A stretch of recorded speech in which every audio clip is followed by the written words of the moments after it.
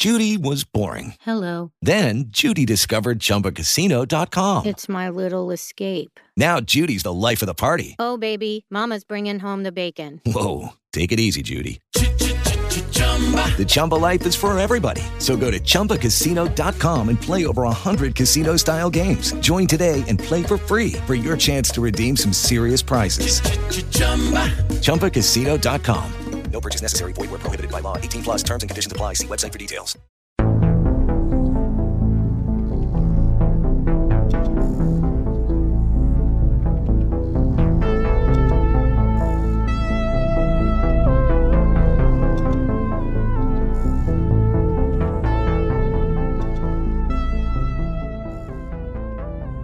Hello, everybody, and welcome back to the Chilluminati Podcast, episode 71. As always, I am one of your hosts, Mike Martin, joined by my two friends and co-hosts, Alex Fastiane and Jesse Cox. Yo. Yo. How's it going, boyos? I mean, I can't see your face today, Jesse. It's throwing me off, dude. well, I'm not where I normally am, but next week you'll see me and we'll be fine. We'll be So fine just next week. I'm here. It's not like I'm not here.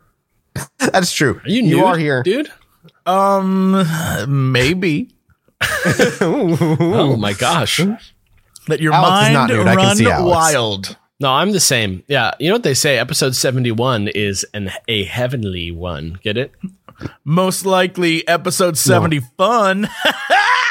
Oh, it's going to be a blast. I promise you, gentlemen. And speaking of having a blast, if you're having a blast Oh my out there God. listening to this, why don't you head over to patreon.com/ChilluminatiPod.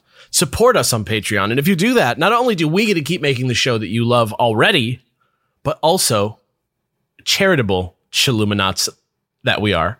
We have produced a 15-minute episode for every episode that we've done since episode 40 or something. I don't know how many episodes. Somewhere around there. It's been a lot of episodes, and it's 15 minutes to maybe an hour. Sometimes it just goes, and that's all they're waiting for you. We eventually put them out to everyone, of course, but you can go get them early. You can listen to as much little Chillumini extras as you want. And depending on what level you go, there's art, there's a Discord, there's all kinds of great stuff. So head over to patreon.com/ChilluminatiPod. I'm getting up to my 10 minutes, and that's all the time I have. So thank you guys for listening to me. All right. Thank you so much. I appreciate it. That was excellently done. And I think that particular person will be pleased by your That time one filling. dude is living rent free in your brain, and I love it. What, dude? Who? Well, today it is October at the time of this recording and the time of this going up. It is spooky season. And, we haven't done a true spooky, true crime episode in a long time. So we're stepping away from the world of the weird for a couple of episodes here, as we're going to be doing a two-parter. Because today, gentlemen, we are going to be covering the killer known as Benjamin. Bigfoot. Oh, no. Oh, sorry. Known as Robert Irving, rather. Robert Irving was a killer from the 1930s who was a fantastically talented artist who, honestly, we'll talk a little bit about it, but he's incredibly unique because I have to say this is probably one of the few killer-esque histories that has a cinematic quality to it. There is just the people involved. That's what we love in our killers. If you're going to murder, be dramatic about it. Right. Tommy Patera had that mafia flavor to him, where this guy has that kind of tortured, insane artist flavor to him. It's a crazy, crazy story, and I'm excited to just dive into it with you Do you guys. think that's spicy, or how would you, or is it more like a tongue feel thing? What's the flavor there? It might be a tongue feel thing. I think you should try it that way. I don't intend to. No. Oh, well, you should. For those who want to kind of read along, our main source for this episode is a book by Harold Schechter called The Mad Sculptor. It's a great history and breakdown of who these people were, and there's honestly there's more info than you'll ever need in this book when it comes to this guy. So read along with it. We have a book club over the Discord as well if you want to read along over there. So let's dive in without further ado, gentlemen. On August 5th, 1907, the man that would become known by many a moniker, including the Beekman Hill Maniac, the Easter Sunday Slayer, and the Mad Sculptor, a man by the name of Robert Irwin, was born. He was birthed in a gospel tent during a massive religious camp meeting held in Arroyo Seco Park, with no doctor there to assist whatsoever. this small boy would eventually be the cause of 3 gruesome killings, all the while believing that eventually he would become so enlightened that he would be able to traverse both time and space at will, while simultaneously projecting his very thoughts into tangible matter before his very eyes, simply by the power of visualization. This guy smoked the same pot as the dude from last episode. I thought you said this wasn't going to be weird. I am a number. That's what he said, and then he murdered 3 people. I mean, yeah, it's not weird in that it's not like ghosts, This guy actually existed and he truly believed, at least to some degree. Wait a minute. Did you just admit ghosts don't exist, Mathis? I admit that I have not seen any evidence that they exist. All I'm saying is you said, unlike ghosts, this guy existed.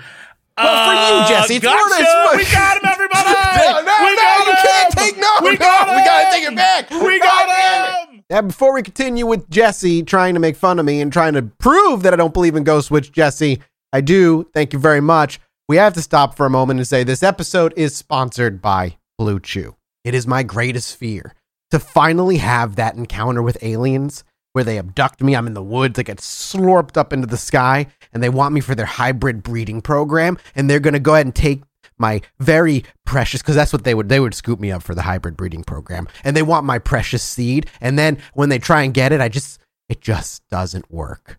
Well, don't worry, everybody. No longer will that be the case if you have Blue Chew. Blue Chew brings you the first chewable with the same FDA-approved active ingredients as Viagra or Cialis. Full stomach, empty stomach, it doesn't matter. You can take it anytime, whenever the opportunity arises, especially if you see those blinking lights outside your window and you can feel the disappearance of gravity as you get slowly pulled out the window. Blue Chew is prescribed online by licensed physicians, so you don't have to go to the doctor's office or wait in line at the pharmacy. And it ships right to your door in a discreet little package. And right now, we've got a special deal for our listeners. Visit BlueChew.com and get your first shipment free when you use our special promo code CHILL. Just pay $5 in shipping. Again, that's BlueChew.com, BLUE Chew.com, promo code CHILL. Blue Chew is the better, cheaper choice, and we thank them for sponsoring the podcast. And remember, when you support our sponsors, you help make this podcast possible, so please be sure to use our promo code CHILL at BlueChew.com. The aliens are coming. Be ready. Well, let me ask you this, Jesse. Does Superman exist or not? Superman exists in the hearts of all small children looking for heroes. Just so too do ghosts. All right, great. Touche. But before we talk about dear Robert Irving's atrocities and his ultimate killings, it's more interesting to dive into how he became the monster he ended up. Is this man's name Robert Irving or Robert Irwin? Irving.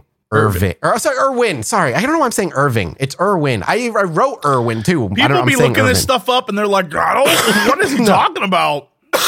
Robert Irwin. I don't know why I want to say Irving so badly. Unsurprisingly, though, his childhood was wrought with bizarre upbringings and borderline abusive parents to certain degrees. This is also the name, really quick. I'm sorry, Robert Irwin. I just got to throw it out there. It's also the name of Steve Irwin's son. Damn! So not if you wanna, the same Irwin. So if you want to imagine a cute little toe-headed Australian zoo boy doing this instead of this crazy artist, you can. Wow, man! Right, Jesus Christ. Robert Irwin was the middle child of 3 boys. His oldest brother, Vindalin Bathurst Irwin, was a close religious. What? Wait, time out. Would you like his name again? Family. His name was Robert, but his name was Robert Irwin. Right, but his older brother, Vindalin Bathurst Irwin. That dude lucked out. That's the best name. That guy. No wonder Robert was a killer. He's Harry. That's a name from the world of Harry Potter, the Wizarding World. Vindalin Irwin. Vindalin is a great name. Sounds like a spicy curry. Vindalin was actually relatively close with his father for a while and was a religious zealot who remained close to their cult-like religious father through his youth. His youngest brother, Pember Irwin. What was that? Also Pember. Pember. P-E-M-B-E-R. Pember. So Robert was just a muggle and everyone else was a wizard. Everybody else was a wizard. He was a squib, so he got a normal name. His dad had a boring name. We're going to talk about him in a minute, though. But yeah, his youngest brother, Pember Irwin, also became an evangelist of sorts as well as an author of books, including, but not limited to, The Antichrist Babylon and the Coming of the Kingdom. Okay. The Great Prophecies of the Centuries Concerning Israel and the Gentiles, as well as Mystery Babylon the Great. That last one just seems like 3 words that he just put together. I don't know what. He's a little low effort on the end books What there. do you think the Low effort when it over-under came. on his predictions coming true was? I don't know because I didn't read those books, so I just could wanna- not tell you. For anyone out there who wants to go look this up, I'm going to wager 0. Yeah, I'm going to go with 0 as well. You know what? Just because we're talking about, like whether or not ghosts exist, I'm going to go like 3%. How about that? Okay. All right. I'm into it. We'll go with 3%. I'm going to go with 0 still. But that's fine. However, as religiously zealous as both of his brothers were, they would both end up rotating in and out of prison their entire lives for various felonies. None of them, however, would reach the level of serious crimes as Robert would. But most of the time, when we speak about a serial killer or a murderer growing up, we focus on their childhood, and almost exclusively their childhood. And we will. But what drew me to him so much and what makes him so unique is that his father's life leading up to the birth of Robert speaks volumes as to how he was going to be raised. And in another era, in another world, maybe another 50 years if this man existed, I truly believe that his father may have been a rather successful cult leader. But we'll talk about that as we talk about him, because today's episode is actually going to be very focused on the father. Their father, Benjamin Irwin, led a rather extensive and full life prior to having his 3 children with their mother, Mary Lee Jordan. Benjamin Irwin was born in 1854 in Missouri, and he had a normal life up until the ripe old age of 9. At 9 years old, his entire family uprooted and traveled via covered wagon to the then only Nebraska territories, eventually settling down near the town of Tecumseh. Sometimes in the year following, Ben got tired of tending cattle for his father and decided to run away from the family farm, eventually finding work at a nearby stone quarry, where he then saw what would become a very lifelong love of what he said is, quote, the power of dynamite to blow things up. The End power quote. of dynamite to blow things up? Yes. During his I mean, work he's at the not wrong. quarry. That sounds like something like the guy that kid who's like, I like turtles. I like the power of dynamite to blow things up. It really does. And again, this is like a 10-year-old kid, 11-year-old kid who ran away and then just, became a quarry child. What is that? A quarry child? It's like Waterworld.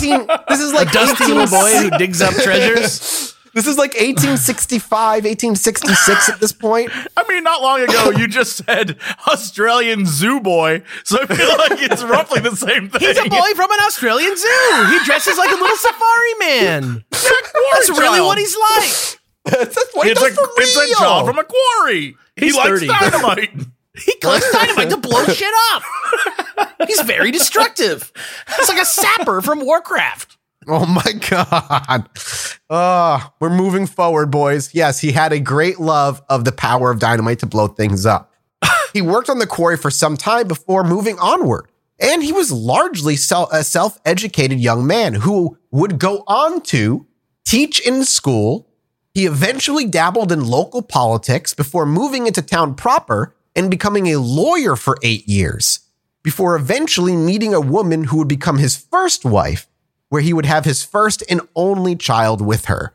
So this 9 and 10-year-old leaves his family farm, works on a quarry, self-educates, and then becomes a teacher, a politician, and then a lawyer. Man, Again, this is all the life. This is the late 1800s, so I imagine the bar to do any of those is excruciatingly low. But still, it's like fucking time traveling. That's like you start my grandma used to talk about living in like a tin house, and like the man she lived next to got like shot through the jaw by a guy who came through and knocked on the door, and he had to have his jaw wired shut. Like, oh my God. And then this guy, this guy started working in a quarry at age 10, and then and then he got to be a lawyer somehow. It's crazy. It's wild. I would love to have watched his life like as fly on the wall, like, because it's bizarre. His life is so weird, and it only gets weirder So however his life being on the upswing had to eventually obviously tumble downward. And by 1879, so again, he was born in 1854. Let's do the math. He's only 25. By the time he's 25, he's a lawyer. That is like, think how fast he had to move fast forward.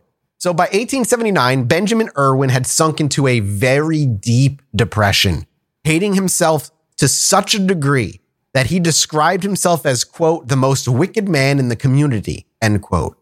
He claimed himself to be nothing more than a black-hearted sinner who lied to friends, cheated clients, quarreled constantly with neighbors, and beat his wife and child in a drunken rage regularly. So just an average person in 2020.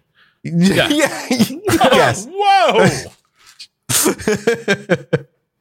And all this was unfortunately true. So again, all by the time he was 25, he had been a lawyer for around 8 years. What do you mean he'd been a lawyer for 8 years when he was 25?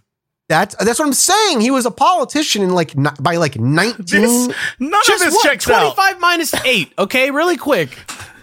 You're telling me he was a politician listen. 17 He was years born old. in 1854, and by 1879, now did I do the math wrong? No, you did not. That's I'm just going off the research. 17-year-old Let's not pretend that, making it to 25 in the late 1800s is like, you're doing pretty good. I'm just blown away by this man's trajectory of his life. I'm just saying. It gets weirder, which is why I was like, we need to talk about this father, because his life, Well, and can the we get way some he clarity? led his life, he ended up, what was that? Oh, I was gonna say, can we get some clarity? Because I feel like when you say he dabbled in politics, was he like a campaign worker? Like he posted signs, maybe? As far as I was able to ascertain, he was never like a congressman or anything. It came down to between him and Abe Lincoln for the presidency. yeah. But when he didn't win, he just went back to being a fucking cowboy movie villain. From what it seems like, it was just minor, like local politic garbage. Like literally just said he dabbled in local politics. All right. So he probably showed up and was like, I can post signs for you, mister. Yeah, it could have been something as simple as being like that. I refuse to believe that he was like, I'm a councilman at 17. And they're like, well, what experience do you have? He's like, well, for the last 7 years, I've been working in a quarry. And I've witnessed with my very own eyes the power of dynamite to blow things up. Have you seen Dynamite? Have you seen how it can blow stuff up? Vote for me. Wow, man, sounds so smart. He's got my vote. Jesus, that black-hearted man is so charming. He has my vote. So behind the scenes, all of this was true, by the way. He did get drunk regularly. He beat his child and his wife regularly. And it's lucky that there's really not much known about his first child. They didn't become a regular criminal. They didn't seem to murder anybody. This is not Robert. Right? Right. This is not Robert. This is the first wife with the only child. So do they had. leave or? Yes, they leave in the upcoming events that are about to happen. So in his deep depression and in his self-loathing and desperation to save himself from himself, he did what many were doing at this time, and he threw himself full-heartedly into religion. Now, this was at a point where like religion was spreading across the country like a wildfire, and different types of Christianity were like, every few months, there was a new type of Christianity that was dominating a small town or what have you. They were very kind of cult-like in themselves. And it was at a meeting at the local Mount Zion Baptist Church where his soul was converted to Christ. Here, Benjamin learned of the two separate phases of experience for the believer. First, conversion or justification phase. It was, quote, the penitent was forgiven for actual sins of commission, becoming a Christian, but retaining a residue of sin within, end quote. This is like original sin, but like sort of like after a while, like just accumulated. Like, yeah, it's like the first phase, normal like you get wear rid of and all tear. this. You get rid of like you got like buffing out the rust of yourself. You get all that excess sin off of you. Got that. But there was a second phase or experience, and this was known as entire sanctification, where through divine grace, quote, purified believers of this remaining inbred sin, and it gave a person perfect love of God and humanity. So it was like the full purge of all sin. You became like a perfect being on the inside. And then he blew them up with the power of dynamite.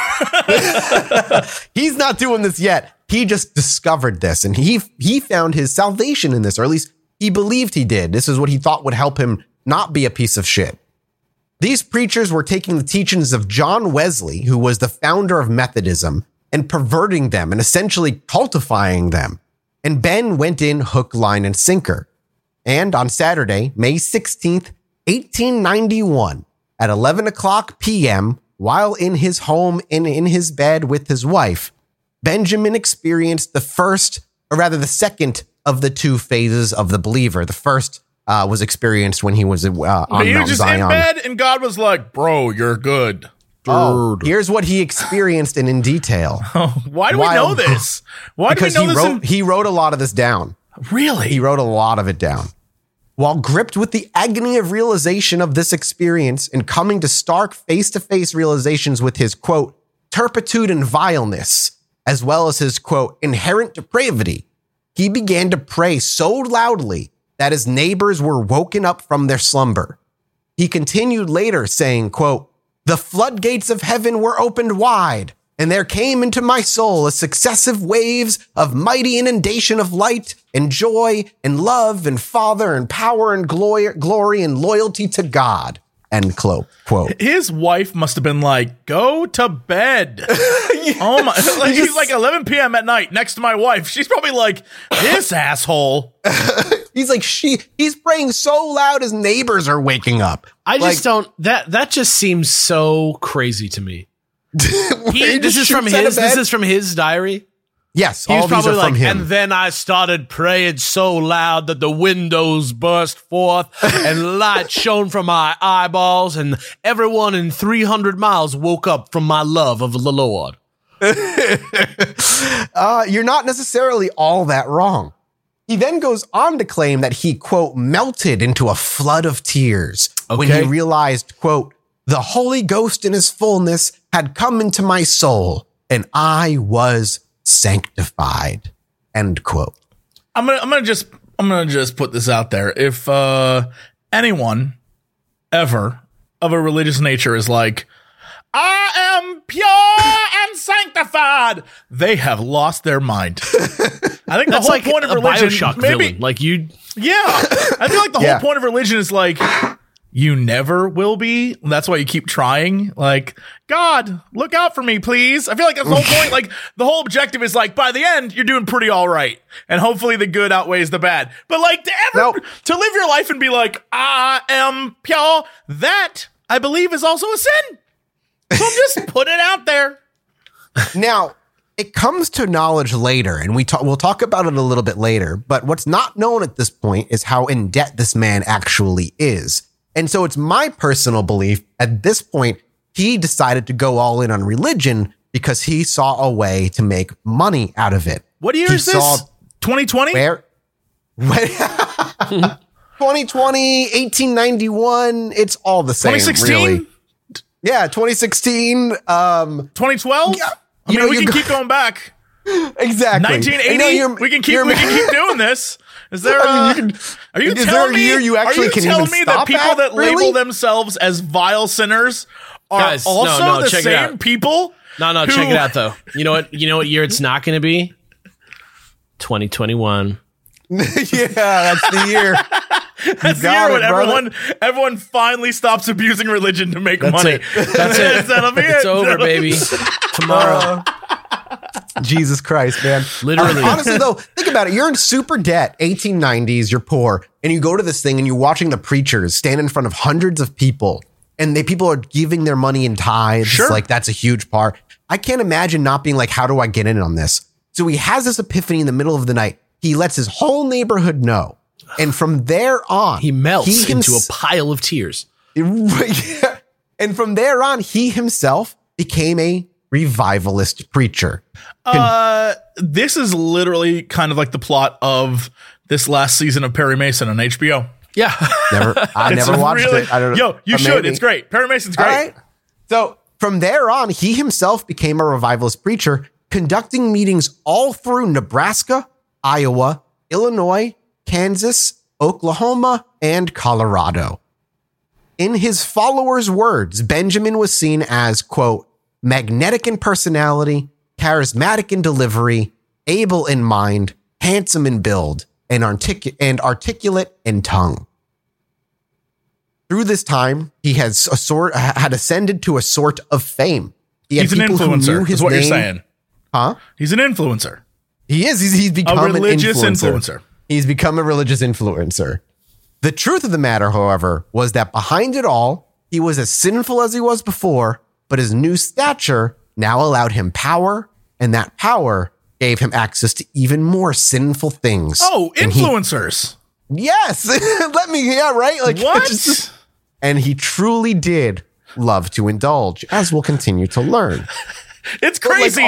There's nothing new under the sun. Everyone is still doing the same scams. Still on the same things. 100 years, 134 years ago or later. Some shit. How do you slide into the DMs in 1895? Well, we'll get into that. This is how. You really? We will? Yeah, it's not really. There's no DMs, but like he slept with a lot of people. Like all influencers / semi-cult leaders, he had to eventually up his ante. His second experience was now years in his past, and he needed something new to excite the people around him and continue to stoke the fire in which they believed. In his words, he wanted, quote, even more intimate acquaintance with the living God, end quote. And so his soul possessed a quote, or rather he possessed a quote, unspeakable soul hunger, which to me kind of sounds like a weird, like Final Fantasy move from a boss that like soul hunger. Yeah. It reduces all your HP to 1. Yeah. Some magic card. Exactly. Yeah. Unspeakable soul hunger.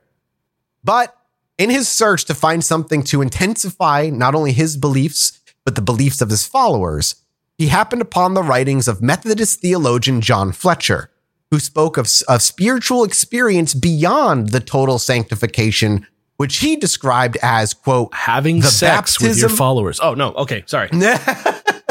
No, he actually, from all accounts, it does not seem like he slept with his followers for what it's worth, but he may have. He would have lost them if he did. Like, he would have been like... He basically... Yeah. But whores? Many. There you go. He basically, beyond total sanctification, this new experience was described as, quote, the baptism of burning love. Never mind. And, he's definitely banging his followers. Yeah. Never mind. He's definitely in there.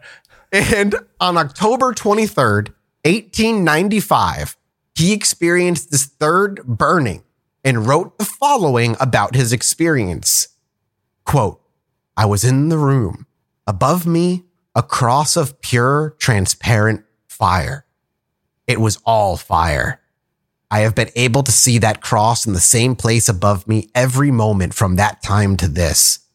No fire that was ever kindled in earth was half as pure, so beautiful, so divinely transparent as that. In a few moments, the whole room where we were lying seemed to be all luminous with a sevenfold light. And a little later, still, the very heavens were all aglow with transparent flame. The very walls of the room seemed to be on fire. Thinking that was the third experience. Dude, what? He's not. This guy is like giving this some poetic license. Yeah, he's really going ham with his experiences. For whatever reason, though, that was not enough. That wasn't enough to be his third awakening. Instead, 2 days later, on a train ride home, he was hit by that second wave of this third experience, writing, and this one's my favorite, quote, all at once, I became conscious that I was literally on fire. This expression may seem strange on first glance, but I cannot express it any other way. Everything about me seemed to be on fire, actually burning, blazing, glowing. Yes, Alex, can I help you? He's on a train ride home. Remember, right? He's on a train, right? And he's literally on fire, according to him. According to him, nobody's noticing. Apparently, though.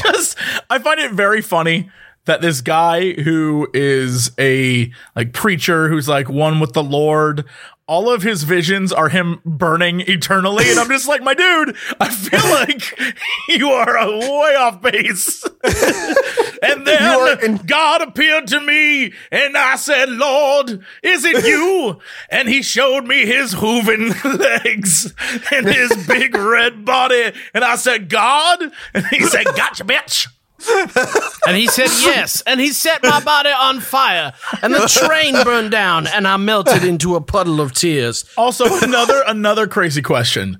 Just while we're on this, I've been thinking about this the entire time, because every time you're like, and then a translucent cross of fire.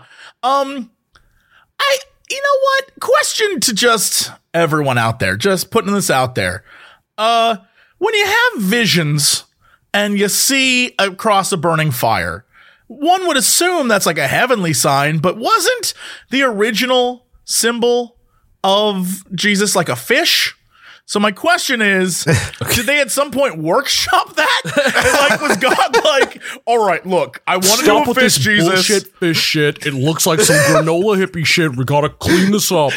Make it a cross, guys. But sir, it was always a fish. Nope, times have changed. Dude, it's a cross now. What do you think they killed my son on, okay? Why don't you just get your shit together and start getting this thing going? The fish thing is stupid. It's dumb, dude. It looks like a freaking kid's drawing, dude. All right, what about a glass of wine? Dude, what are you trying to say, bro? What are you fucking trying to say about me, You dude? saying my son's drunk? A drunk? Is that what you're saying?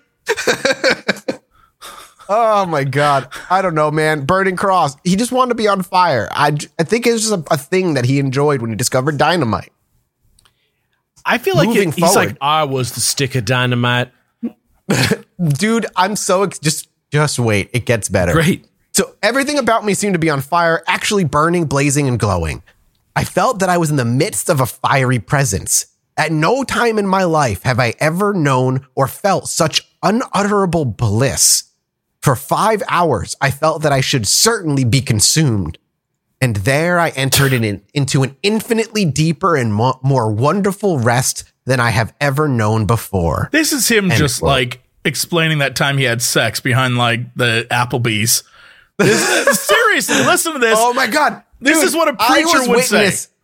I was witness to an Applebee's proposal once when I worked at Applebee's. I thought you were about to say, I saw people having sex at Applebee's. I was like, Was the my dude, was the dude on fire who proposed? Was he literally no, he on did fire? it in the parking lot after dinner. Oh man, can you I mean, imagine? we watched him through the front window. So he thought he was on fire for 5 hours. for 5 hours. So he got off that train like, He was on fire. No, because during that 5 hours, at some point, he, quote, entered into an infinitely deeper and more wonderful rest than I have ever known before. while he was still headed home. While he was on fire. So he was just like on fire on the train, and then he just passed out. He was just chilling on fire.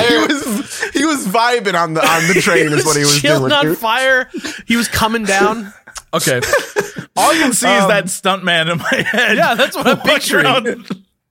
Oh my God. After this third experience, unsurprisingly, Benjamin began to preach this. In holiness periodicals, self-published pamphlets. Preach what? Wait, preach what? The fire This new gospel? experience. This experience. Remember, It is this so whole chill to be on fire, bros.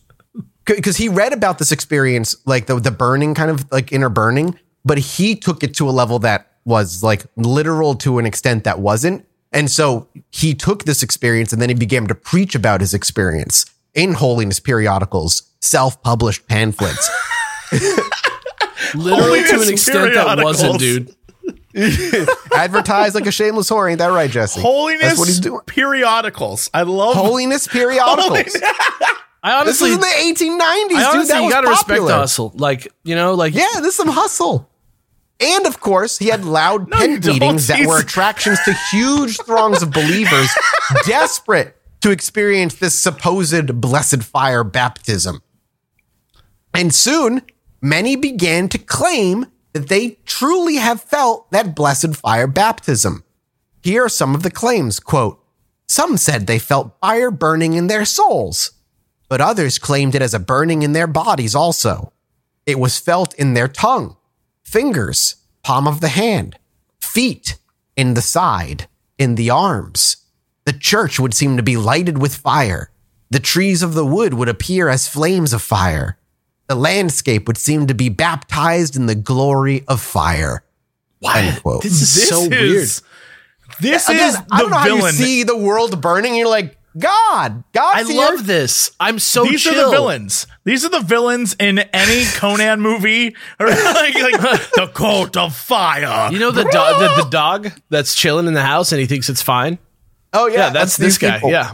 Yep, that's it. And Benjamin Irwin would also continue to push to whip these people into a frenzy, getting them to eventually speak in tongues, feel this burning, see fire around them, and even some of them getting, quote, the jerks. What are those? Those are when you start twitching around on the ground. 'Cause you're so on fire. Because you're so overwhelmed with the Holy Spirit. Okay. All right. I mean, this is like LA history too. Like I know he's not in LA for sure, but like Yeah, they go to LA. They're in LA later on. this They do all go to LA. literally is the plot to Perry Mason. it's like speaking in like the speaking in tongues thing, like sort of came to a head in LA, like in that time. Oh yeah, that's right. Like I get that. I don't understand nuts. why somebody who follows Christianity or is religious before this would ever like switch to this and be like, truly, this is the real version of what I've been. Because as I've read, is just like there are lines in the Bible about speaking in tongues and how God gifted everybody the ability to speak in tongues, and they think that's what's happening to them. Yeah, but speaking in tongues is 100% not like every time Yes, I see someone correct. speak in tongues, I'm like, this is stupid. You And then are what being about the stupid. freaking the snake church too? That's a whole other thing. Here's the thing. I kind of love the Snake Church. But I'm kind of into the fire church. That's what I'm saying.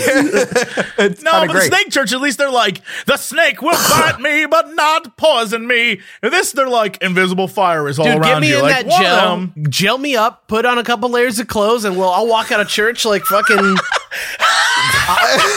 an astronaut. Honestly though, like, oh my god. It doesn't Somebody work if draw you that, can't see please. me, but Can we get that drawing of Alex in an astronaut suit walking out of the church of snakes?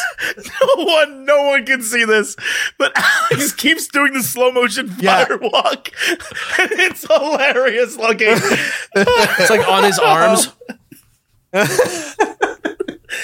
Oh, dude. Well, up to this point, though, but back on topic for a moment here, you can see kind of like the rise of a cult leader, right? Constantly upping the ante, building his follower base, whipping them into a frenzy. And it's at this point he makes another intelligent cult leader move. The cult needs enemies, and now he's starting to get them. As his message begins to spread, like any good cult leader, he eventually built enemies within Christianity, and they began to throw insults his way.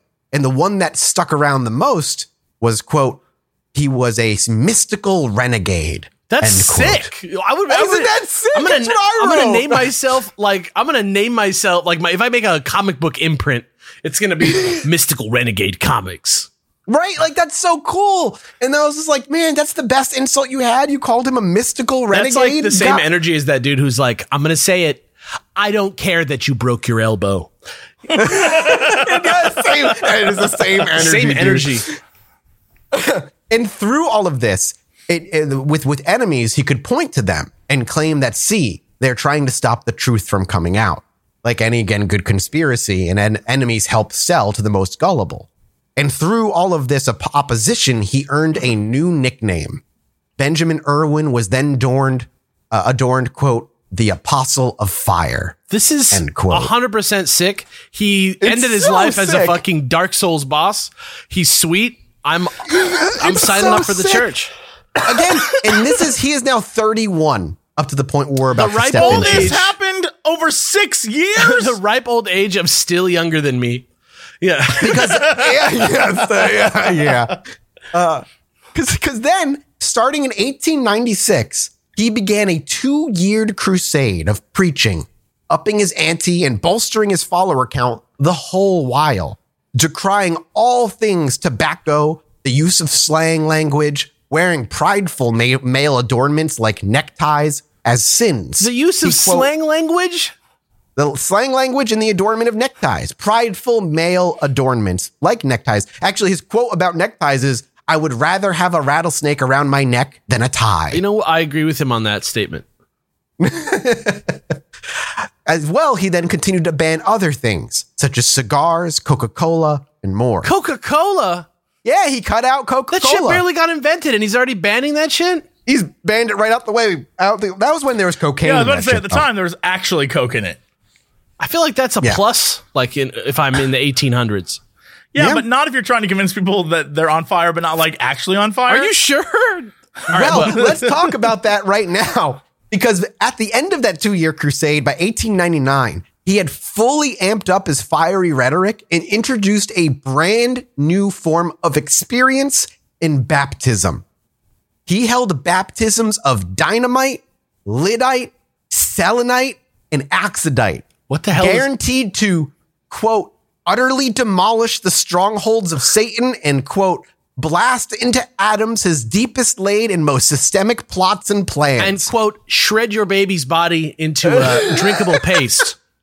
And simply, quote, blow sin back to hell. Fuck the baby's body apart with a Dude, bomb. imagine being like, all right, children, it's Sunday. Today we're making the trip to go see the Apostle of Fire so we can go blow sin right back to hell. I mean, at the time... Isn't that a sick field trip, though? Again, this does sound like a League of Legends character, and these are his abilities. Yeah. Right? Can we, Riot, you want to talk to us? Let's Dynamite talk about this. baptism.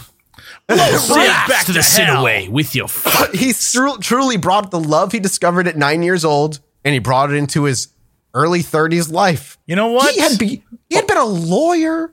Like, Men are just older boys. that's true. That's true. There's a part of me that is jealous of this man's life.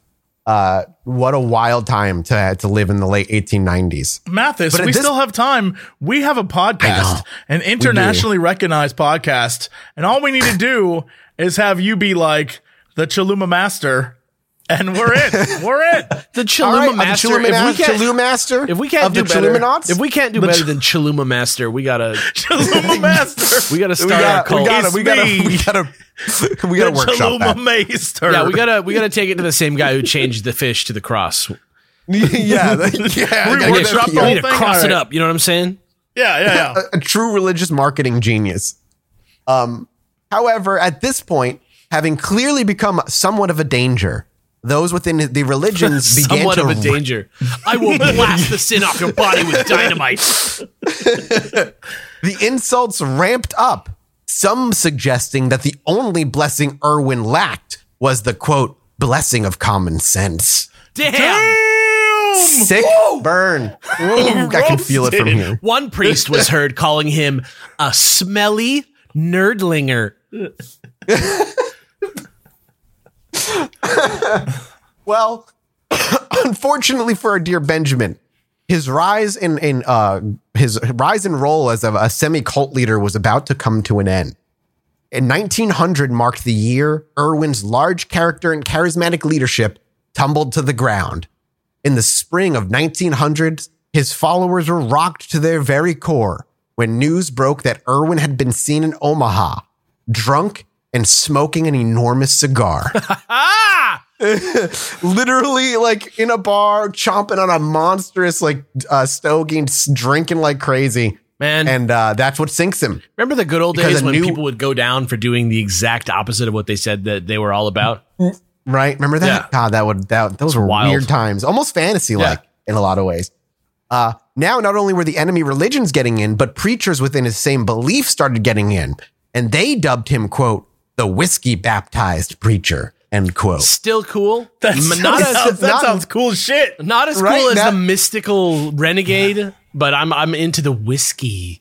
The whiskey. It's preacher. nuts. And he rose and fell all in under 10 years. Like his rise and fall as a cult leader, all in about 8 years And or then so. on his 11th birthday, he had a change. Yeah, and then on his 11th. And unfortunately, once the dam sprung a leak, all sorts of truths poured forth. He was bereft of money, and all of the money he was taking in from his followers could no longer be accounted for. Further discovering, quote, Irwin's life for many years alternated between the pulpit and the harlot house. He would go from pulpit to wallow with harlots the rest of the night, every time, end quote. So he basically collect their money and then go blow it all instantly. Go get laid, go get drunk, and then go buy all kinds of shit. Having been dragged out in public for what he was, Benjamin would eventually confess to a life of, quote, open and gross sin. He dropped his titles and then disappeared from the public eye for years. Now, it's during this time that I'm going to quickly just kind of go over the Pentecostal movement. I don't really need to go into crazy, but basically they saw that all of his followers were now no longer had a leader. And so what they ended up doing basically was coming in over the course of 6 years and recruiting all of his followers. And really all they changed was the baptism of fire experience. And they changed that to instead a baptism of speaking tongues. So no longer it was the third experience, you needing to like see fire everywhere. Instead, if you began to speak tongues and whatnot, that was now the new third experience. And a lot of his followers very easily converted over because there was very little difference in the two religions that he was preaching and the one that ended up taking over. This is important for a few reasons. But 6 years later, after all of his followers were converted simply by changing that new experience, Irwin then resurfaced, completely taken with this brand new version of the religion. On Christmas Day in 1906, he renounced his former beliefs in the spiritual pyrotechnics and began speaking tongues, writing the following, quote, "I felt my lips and tongue and jaw being used as they had never been used before. My vocal organs were in the hands and control of another, and the other was the divine paraclete within me." I think that's how you say that. "He was beginning to speak through me in other tongues. He caused me to use words which I had never heard or conceived of before.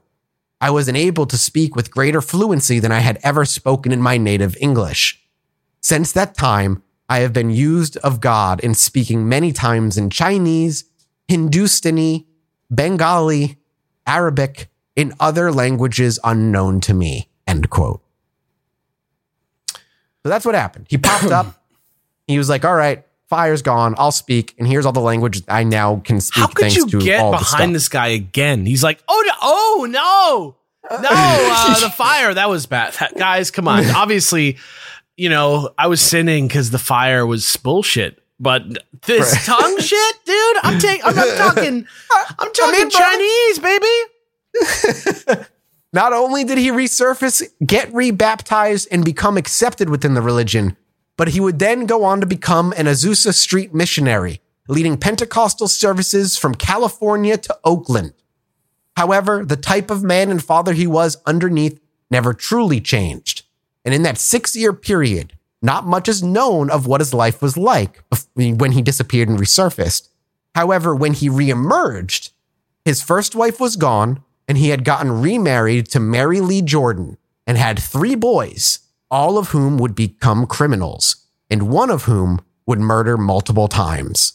Shortly after, Mary would discover that he had never divorced his first wife in secret and he then claimed to be, quote, a slave to his passions.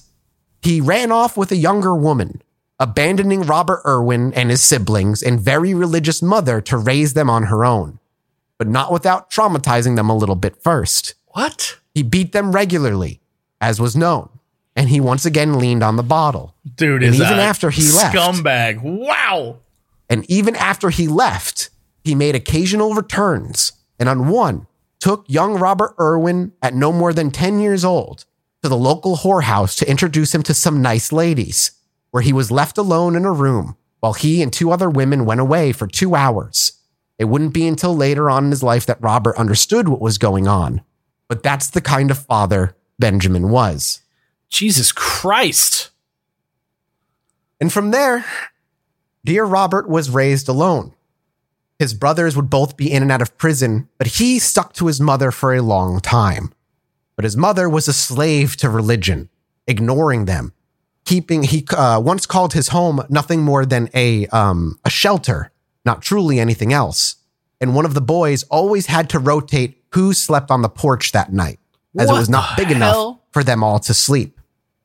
She gave all of her money to the church, and they survived on what they could beg from the local bakeries over the years as they grew up. Robbery, stealing, and a little mugging was something that the oldest boy, Vindalin, was very used to doing. And Pember would jump in and do that in his later life as well. Vindalin and Pember, you scallywags. You scallywags, you. But that's where we're going to leave the story for now. When we return next week, we'll explore all of Robert Irwin's life, the tragedy of what it was like to be raised in a cult similar, and the brief moment he had an opportunity to live a normal life, and the moment we can see where he almost got out of it all. But instead, the zealot passions rushed through him, and he believed he could teleport, and God was speaking directly to him. This is absolutely wild. About that next time. Absolutely wild so far. Woo! And I am so excited to be doing another true crime episode. I hope you boys enjoyed that first episode. Absolutely insane. I can't wait to find out what the hell happens next. You all right, Jesse? I'm just speechless. That was, Good. I mean, I knew, of course, that was what was going to happen. Yeah. But, like, that man lived a truly awful but utterly incredible life. It's very rare that a murderer or a serial killer has a parent who lived that kind of bizarre life first. It's so nuts. It's crazy. For those who like true crime, I thank you for waiting. Honestly, after Ted Bundy, I just didn't want to do any more true crime for a while. Ted Bundy's that kind of like exhausting finality of evil, exhausting, not entertaining. This is much more flamboyant. It's also like 134 years ago and the world was different and yet still the same in a lot of ways, as we've learned. But we will continue this next week. Thank you guys so much for listening. Is there anything? Oh, thank you guys for selling out of Schlorp pins. And the signed posters got sold out as well. That's nuts. Thank you guys. We've got another run of pins being made. Get your t-shirts while you can. They're not going to be permanent. We're going to be taking those t-shirts down soon, though you will see the art in a different form. And we have a new kind of a collectible comic book cover cryptid t-shirt being developed right now. So sick, grab it while dude. you can. So sick. Yeah. I had no idea we sold out of all that stuff. That's awesome. Yeah. We sold out like in a couple weeks. So definitely, grab what you can when you can. The short plans will be back. And on the Patreon, this upcoming month's digital art is but based on the Gnome episode. So if you love the Gnome episode, if you may want to see what the three of us plus Dodger look like as gnomes, jump in. It's a $20 tier. It's digital art every single month. And you can grab the other posters that have already been released out there for you. We love you guys very much. Thank you guys so much for the support. We're going to go record a mini-sode. And we'll be back next week. Bye, everybody. Stay fly. Finals! Anyway, me and my wife were sitting outside indulging on our porch one night, enjoying ourselves. I needed to go to the bathroom, so I stepped back inside, and after a few moments, I hear my wife go, "Holy shit, get out here." So I quickly dash back outside, and she's looking up at the sky in awe. I look up too, and there's a perfect line of dozen lights traveling across the sky.